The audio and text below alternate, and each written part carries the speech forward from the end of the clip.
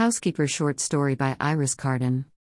Settle in, dear reader, while I tell you the strange tale of Miranda, who just wanted a little help around the house, but discovered being an early adopter of technology had issues. Miranda was watching TV after a busy day at work. She was exhausted and trying to avoid looking at the work that needed to be done around her house. That was when she saw the ad. AI Tech, a new startup, was selling robot assistants. They looked human and could be programmed for any number of tasks. In her lunch break the next day, she went to the new AI Tech shop to ask about a housekeeper.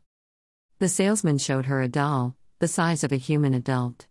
She's made of steel, covered with a silky soft plastic to mimic human skin. Her brain is the most advanced artificial intelligence available now. Once you order your robot, we can program her for whatever your needs are. Since you want a housekeeper, we'll give her our housekeeping program.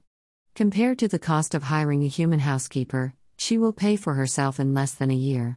We have an easy payment plan, and of course, if she malfunctions in that first year, you are able to return her as long as there's no user-caused damage. Miranda chose her robot, giving skin, hair and eye color choice, and explaining the household tasks she wanted the robot to do. She chose the name Rosie, thinking of a cartoon robot from her childhood television watching. After work, she went to collect her new housekeeper. She's programmed for housekeeping, the salesman said, but she can learn. If you want more tasks done, you just have to explain them to her. She knows when her power is running down, and will plug herself in to recharge. Anything else you need to know you can find in the manual, or call our helpline number. As Miranda walked to the car with Rosie by her side, she noticed Rosie walked a little stiffly, but looked human. You know, we might want to get you some new clothes, so you don't have to wear that maid's uniform all the time, Miranda said. Whatever you say, madam, Rosie answered. You can call me Miranda. Yes, Miranda. At home, Rosie went straight to work, cleaning the house, sweeping, mopping, dusting. She washed Miranda's clothes, made the bed, then cleaned the kitchen. Miranda has nothing to do but rest, while Rosie then cooked her dinner. Things are looking good at the moment, dear reader, but remember, early adopters of technology often find there are glitches. That night, Miranda was woken by the sound of the vacuum. She explained to Rosie that cleaning during the night wasn't necessary. The next morning, Rosie made breakfast for Miranda, and cleaned the kitchen while Miranda ate. That afternoon, Miranda found the furniture polished to the point of gleaming. Dinner was cooked, and there were fresh baked bread and biscuits. After the dishes were done, Miranda told Rosie to stop working for the night. What should Rosie do? The robot asked. What do you do when you're not working? Recharge, relax, whatever. Rosie does not need to be recharged. Oh, okay, then just relax. What is relax?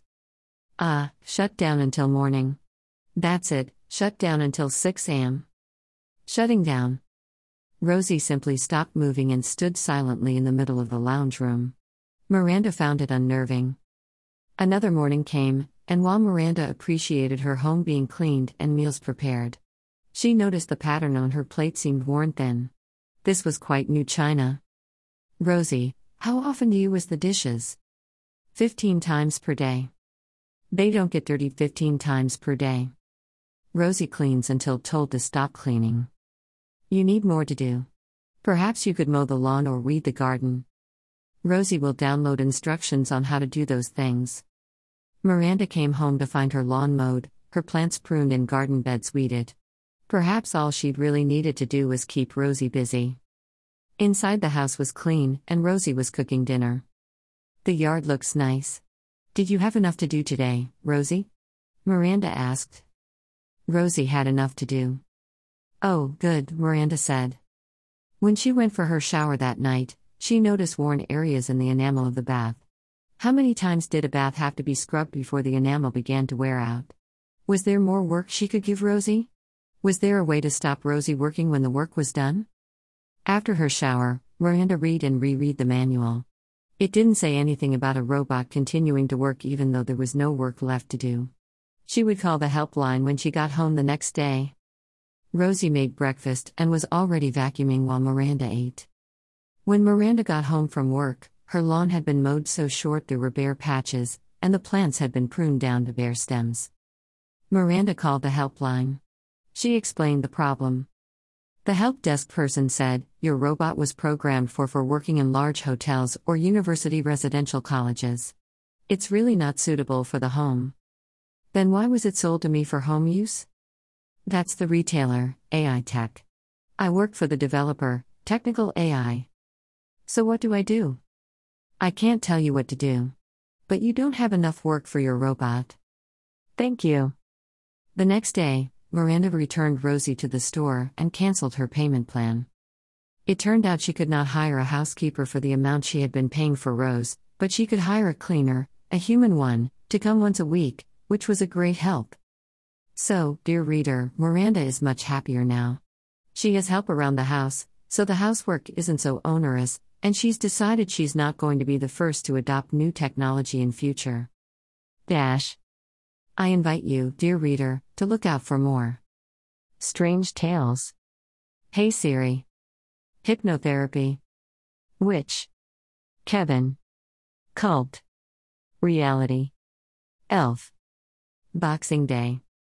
Rock. Bloody Mary. Busybody.